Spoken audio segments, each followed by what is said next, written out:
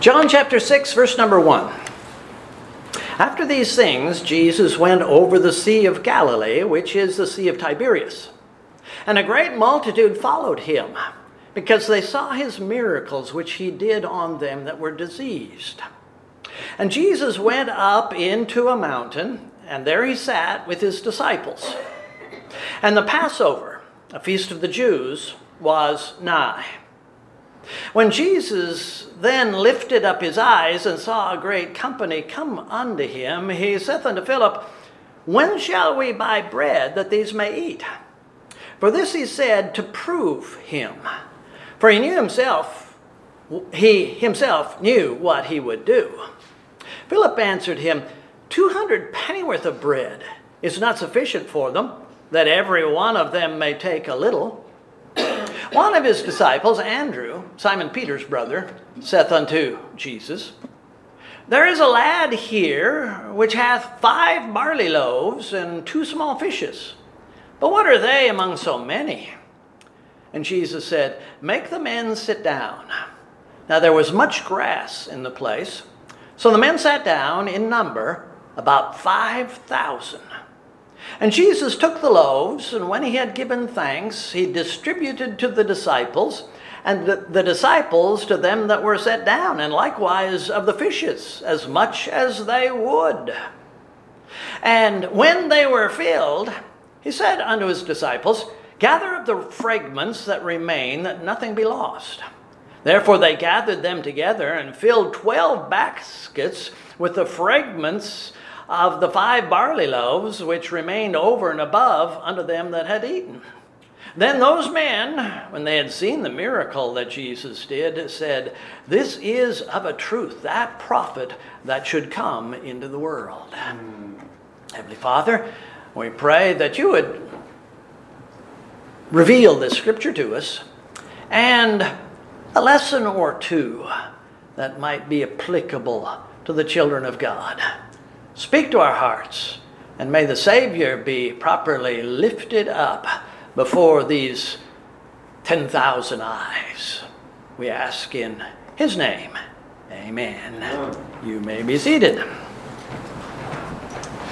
How many miracles did Jesus do? I know I could word the question differently and the answer would be different. How many miracles did Jesus perform which are recorded in all 4 Gospels?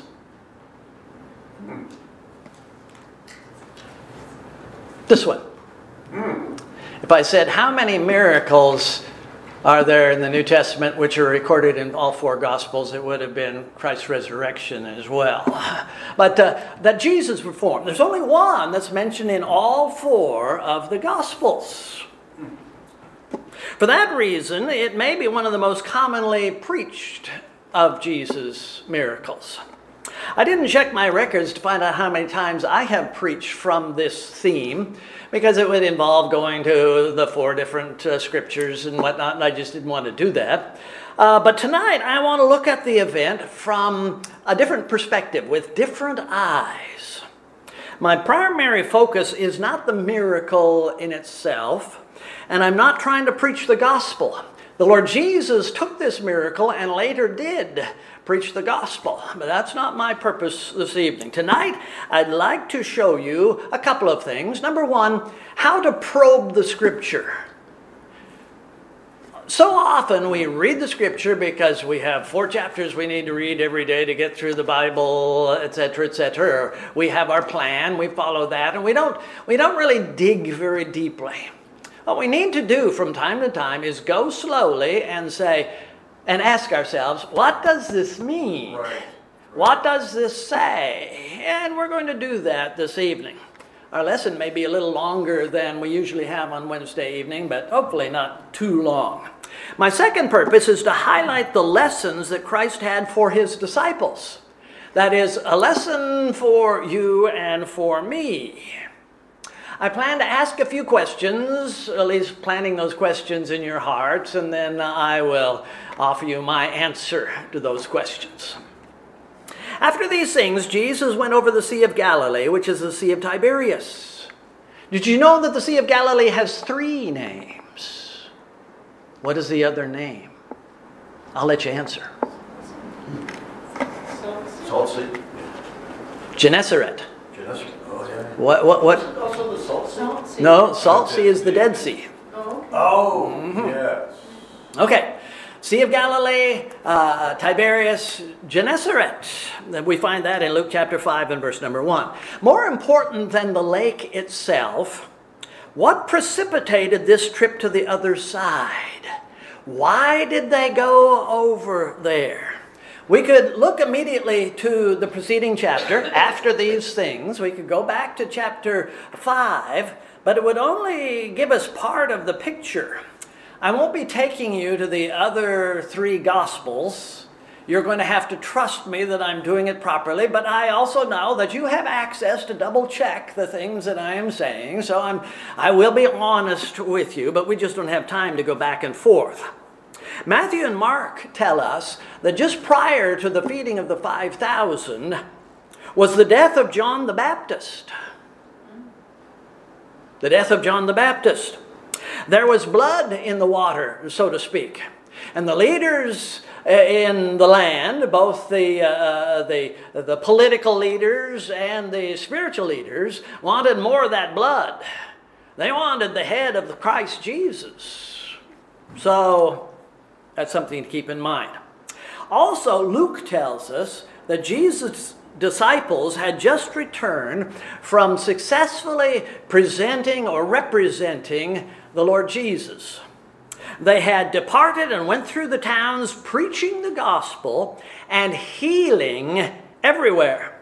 And the apostles, when they returned, told Jesus all that they had done. And he took them and went aside privately into a desert place belonging to the city of Bethsaida. And then we have eventually the feeding of the 5,000. That's in Luke's account. So the Lord took the 12 aside for the purpose of refreshing and rejuvenating them. This was toward the end of Jesus' popularity period, when everything was going fine with the common people, but the Sanhedrin's getting more upset and things are starting to deteriorate in that way. And even the common people are soon going to turn against Christ. After these things, Jesus went over the Sea of Galilee, which is the Sea of Tiberias. A great multitude followed him, because they saw his miracles, which he did on them that were diseased. How large is this great multitude? Great multitudes are large. We are told that there are 5,000 here. There's probably more like 6,000 when you start adding the women and children that we are told were also there. And why was this great multitude following Christ? Well, we're told the miracles. I'm sure that many in the crowd had heard rumors about the few resurrections that had come from the hand of the Lord. But there weren't many of those, and there isn't any evidence that the disciples ever raised the dead. At least I don't think so. So the miracles that they're referring to, and we have a reference to it here, the miracles of the diseased being healed, the infirm being repaired. Perhaps there were hundreds of sick and infirmed who had been healed, not only by Christ, but also by the disciples under the authority of the Lord Jesus. We're told earlier that they went everywhere healing people. So the question arises, how many of those lepers, or former lepers, how many of those former crippled people are now believers on Christ, saved by the grace of God, new with spiritual life? We have no idea. None. I think it's safe to say that many of the multitude were only interested in the physical blessings that Christ provided. We see that elsewhere, although it's not brought up right here. Much of the revival that was going on at that time had no eternal value. It was all temporary. You could compare it to the successes of the mega churches in America today. Statistics tell us that church attendance is dropping every year, while some of these monstrous churches are growing every year. But nevertheless, the overall effect in America is a decline of spirituality. Our country is spiritually in shambles, despite the revival that some churches are seeing. There's revival and then there's revival. Almost all of the people following Christ as he crossed that lake were doing so from the shore. They were walking along the edge and could see out there across the lake. They were following Christ in that way. Was Jesus walking on the water while crossing the Sea of Galilee? Not on this occasion. He was not. He was in a boat. He was sailing across. Someone standing on the water would have stuck out like a sore thumb, you might say. And people walking along the edge or the cliffs along the lake would see that one guy walking across the water, and they'd be able to recognize, we need to follow him. But that wasn't going on. So how are the people able to track the disciples' boat? It was probably one of Zebedee's boats, but I don't know that for sure. Was it the only craft on the lake? I don't know. Maybe. Did it have some sort of emblem on it that identified it as the boat of Christ? Was there a Christian flag unfurled at the helm of the ship? I doubt it. Nothing like that. So how did they know? How did the people know that this was Christ's boat? I don't have an answer to that, but I do have an application. The world is watching, and many of the lost vaguely know that this is one of the boats of the disciples. You may not be able to cross the street without your neighbors knowing that you represent the Lord Jesus. They have their eye on you. They may not understand. They may not want what you have, but some of them actually do. They're watching. They may be watching for a long time. Be careful. Be godly. Be sin-free.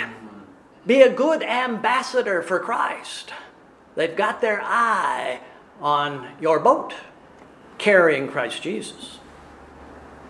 And Jesus went up into a mountain, and there he sat with his disciples. What was the Lord's purpose in this little journey? What was he doing there with his disciples? It's all right to use your imagination. I like my imagination. I use it. But it's very important to keep it within the confines of what we find in the Scripture. Don't let it run too far away. Are you picturing Jesus listening to his men recounting the victories that they had in their recent ministries? That fits within the Scripture. That could be what he was doing. And did he ever gather his disciples around him for any length of time without teaching them something? Confirming the saints, to use some language we heard last week? I think he did that often. Did Jesus spend any of that time praying with his brethren? If he did, it perhaps helps to explain verse number 5 that we'll get to here in just a minute. Which would have been the greater blessing to the disciples? To listen to Christ teach another lesson, or to hear him in fellowship with his heavenly Father? And the Passover, a feast of the Jews, was nigh. Why does John bring this up? I read somewhere that one of the characteristics of John is to use these points in time, tying things together. I think it's Luke or is it Mark? One of them likes to say straightway or immediately. Well, each of them have their little idiosyncrasies. Some say that John liked to use these little notes in time. It could be to tell us that this was Jesus' third Passover as a minister, which means at the next Passover he will die. Could be. It could be telling us that simply this was the springtime, and that explains why there was ample grass for everyone to sit on and be comfortable, perhaps. But it also could point out something somewhat sinister. All the adult males of Israel were supposed to be in Jerusalem at this time. It's the Passover. But the God who ordained that rule broke it. That might really bother some people, but since God cannot sin, I'm not going to lose any sleep over it. Amen. And yet I will ask, why didn't Jesus go to the city this week? The Passover is coming up in a few days. Isn't the answer Jesus' earthly work wasn't finished and the Lord's timing had not been completed? Humanly speaking, to preserve God's will, the Lord chose not to put himself or his disciples in unnecessary danger. It wasn't that he was afraid of Herod or the Romans or the Sanhedrin, and it wasn't that they could do anything against him. On several occasions, they attempted to push him off a cliff or throw stones at him, and he just walked through as if nothing was going on. Here, Christ simply chose not to expose himself to the trouble that was brewing down there in Judah and Jerusalem. Jesus then lifted up his eyes and saw a great company come unto him. How could 5,000 people come up the hill and the omniscient Son of God not know, or at least not show them any interest until a few minutes passed? It must have been deliberate, with Jesus completely focused on his disciples and their needs. He may have been listening to their excited reports, or he may have been teaching some really important Christian doctrine that the lost did not necessarily need to hear right now, so he just didn't pay them any attention.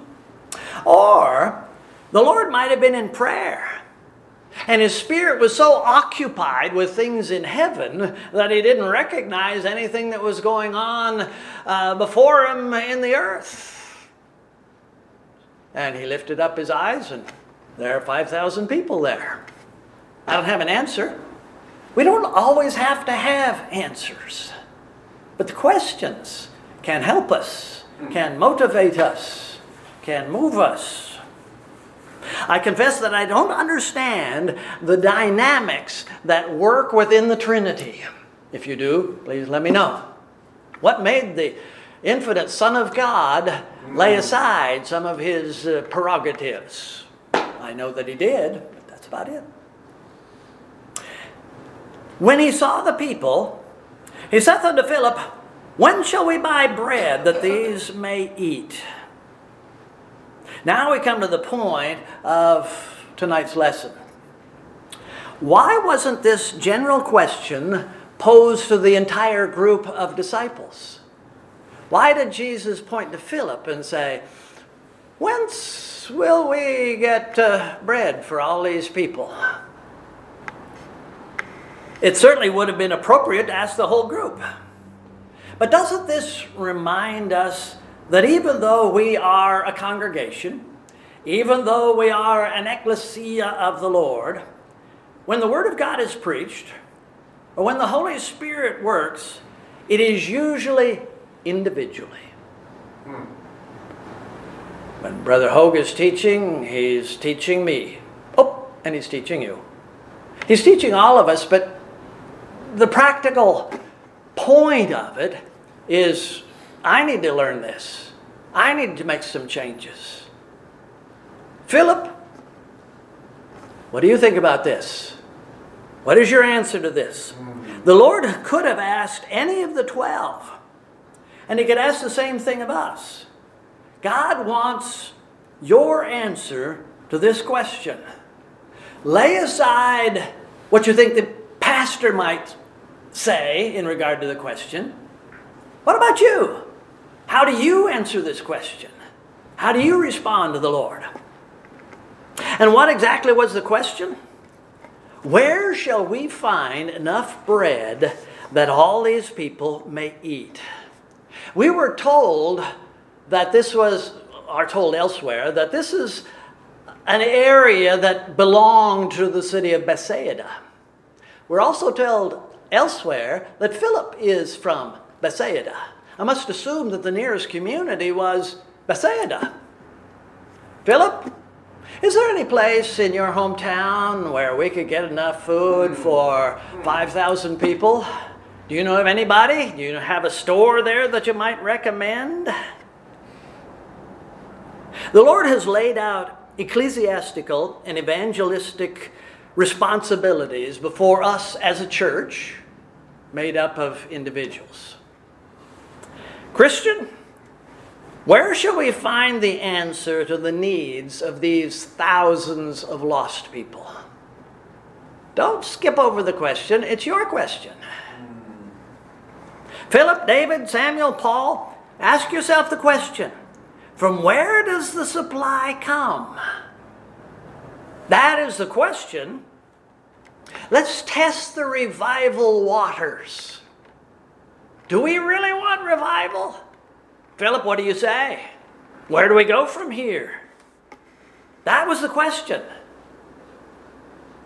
But Philip didn't answer the question. And he said to prove him, for he knew himself what he knew what he would do. We need to realize that the Lord is constantly quizzing and testing us, proving us. Of course he knows, but he wants us to know what our value to him might be, or our potential value to him might be. Sometimes he puts problems before us, asking, now, where will you turn for a solution to this problem?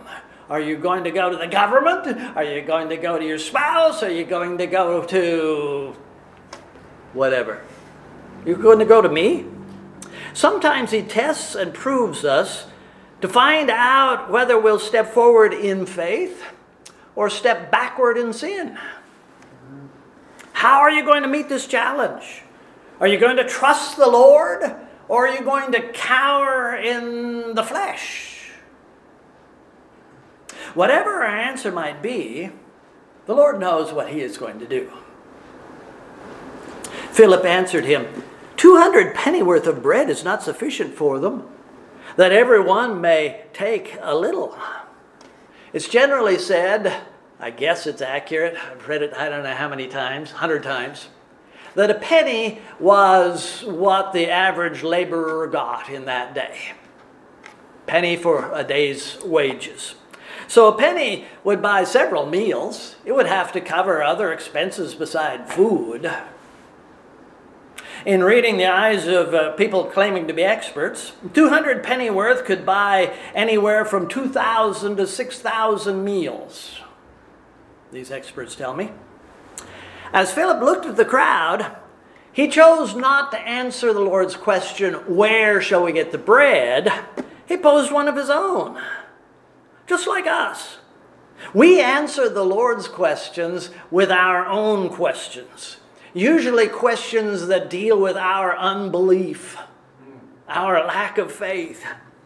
Usually we pose an alternative in order to protect our fragile ego. I don't have an answer to that. Hey, Lord, do you have an answer to my question? Philip replied, it's not about where we could find enough food, Lord. It's about how we could pay for it. There's the real question. Philip, you don't know what the real question is. Remember, this is not a miracle that the disciples have seen before. There is the feeding of the 4,000, but in the other Gospels, that comes a chapter or two after the feeding of the 5,000. This is the first time that this sort of thing has taken place. So this is new territory. But isn't this what faith is all about? The substance of things hoped for, but which has not yet been seen. Yes. What are you going to do, Philip? Here's our lesson. We can trust the Lord for things we've never seen, or we might not. Can we trust the Lord for things we have only imagined or prayed about, considered off there in the distance? Can we trust the Lord to spectacularly glorify Himself in this one group of a dozen disciples? Do we believe that the Savior can redeem 5,000 souls at once? Oh no, He could have done that once. He did that in the Bible days, but He couldn't do that now. What's wrong with your faith? Right. Philip? Do you have an answer for this? Don't we often say, Lord, we don't have the resources. We don't have the finances. We don't have the personnel that you need to glorify yourself. We're nothing. We're nobody. Philip? Do you have an answer? With Philip stuttering and stammering, his friend Andrew came to his rescue. One of his disciples, Andrew, Simon Peter's brother, saith unto him, There is a lad here which hath 5 barley loaves and 2 small fishes, but what are they among so many? I have more questions than I have answers. I've already shared that with you. But sometimes it's good. It makes us search a little, think a little, trust a little perhaps. Was this boy the only person there with any food at all? How old was this kid? Did he sneak out of the house without his mom knowing it? Did he steal some of the lunch and put it in a sack and take it off to the hill where he hoped to meet Jesus? I don't know. Was he the one with faith enough to approach Andrew? Look, I've got some fish here, some bread. Or was it Andrew who spotted, there's a kid with some food over there? Who came to whom? How did that develop? I don't know. But let's say it's the boy. And if that's true, then notice the childlike faith. I have 5 little loaves of bread. I have 5 little flatbreads here. I'll give them to the Savior if He wants. A couple of dried fish. Look at the faith. What could the Lord do with that? Did Andrew at first believe, here is a solution, and then his mind kicked in I apologize for even bringing it up, Lord, but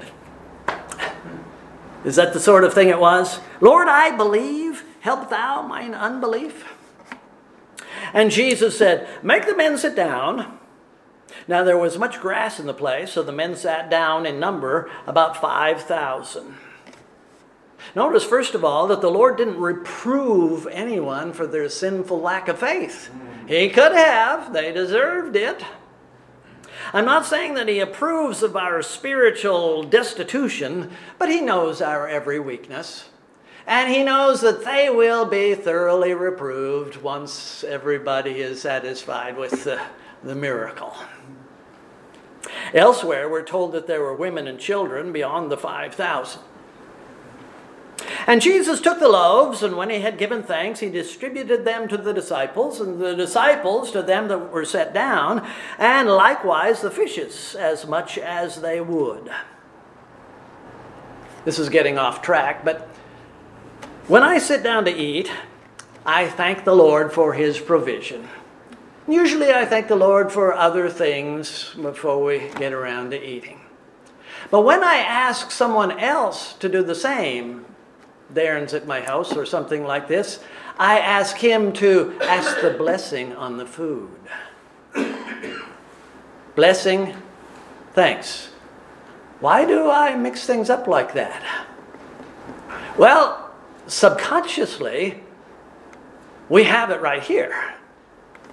Here in John, the Lord gave thanks for the food. Matthew, Mark, and Luke, Jesus took the food and blessed it. Ask the blessing, give thanksgiving. We have the same thing going on here in this miracle. It might properly be said that Jesus blessed the Father for what was going to happen.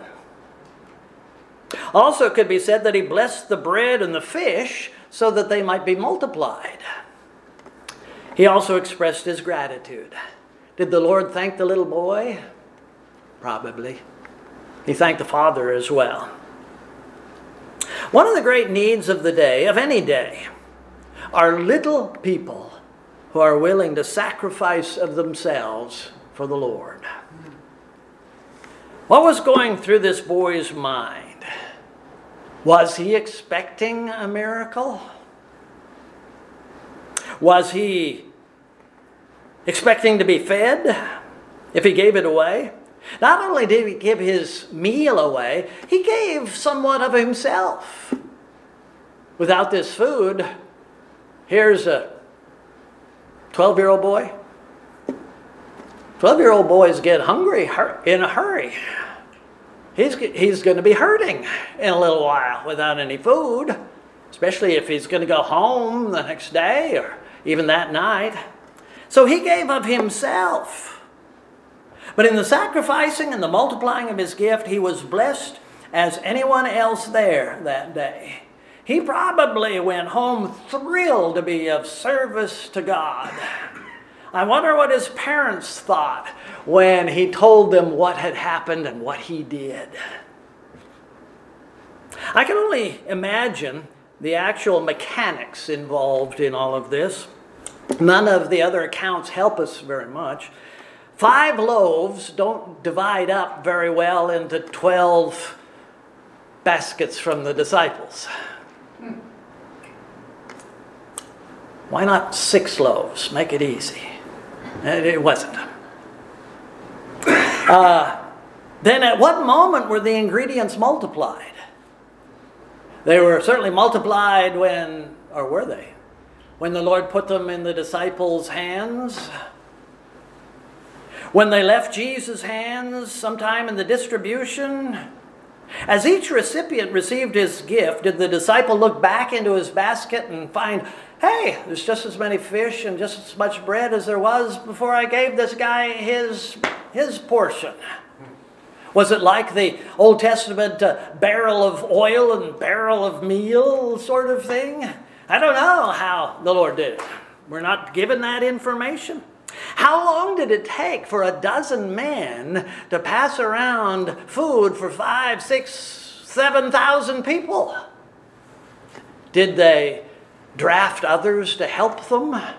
And if so, where did the miracle go from there? I'm not casting doubt on the word. I'm casting doubt on my ability to understand what was going on. It took place. I'm just curious. It doesn't really matter. When they were filled, he said unto the disciples, gather up the fragments that remain, that nothing be lost. Therefore they gathered them together and filled 12 baskets with the fragments of the 5 barley loaves, which remained over and above unto them that had eaten. Was there any fish left over? It doesn't say that there was. I think it can be safely said that the Lord hates waste. There are proverbs that deal with this. But I have to wonder here, why were there any leftovers in the first place? The Lord is an excellent mathematician.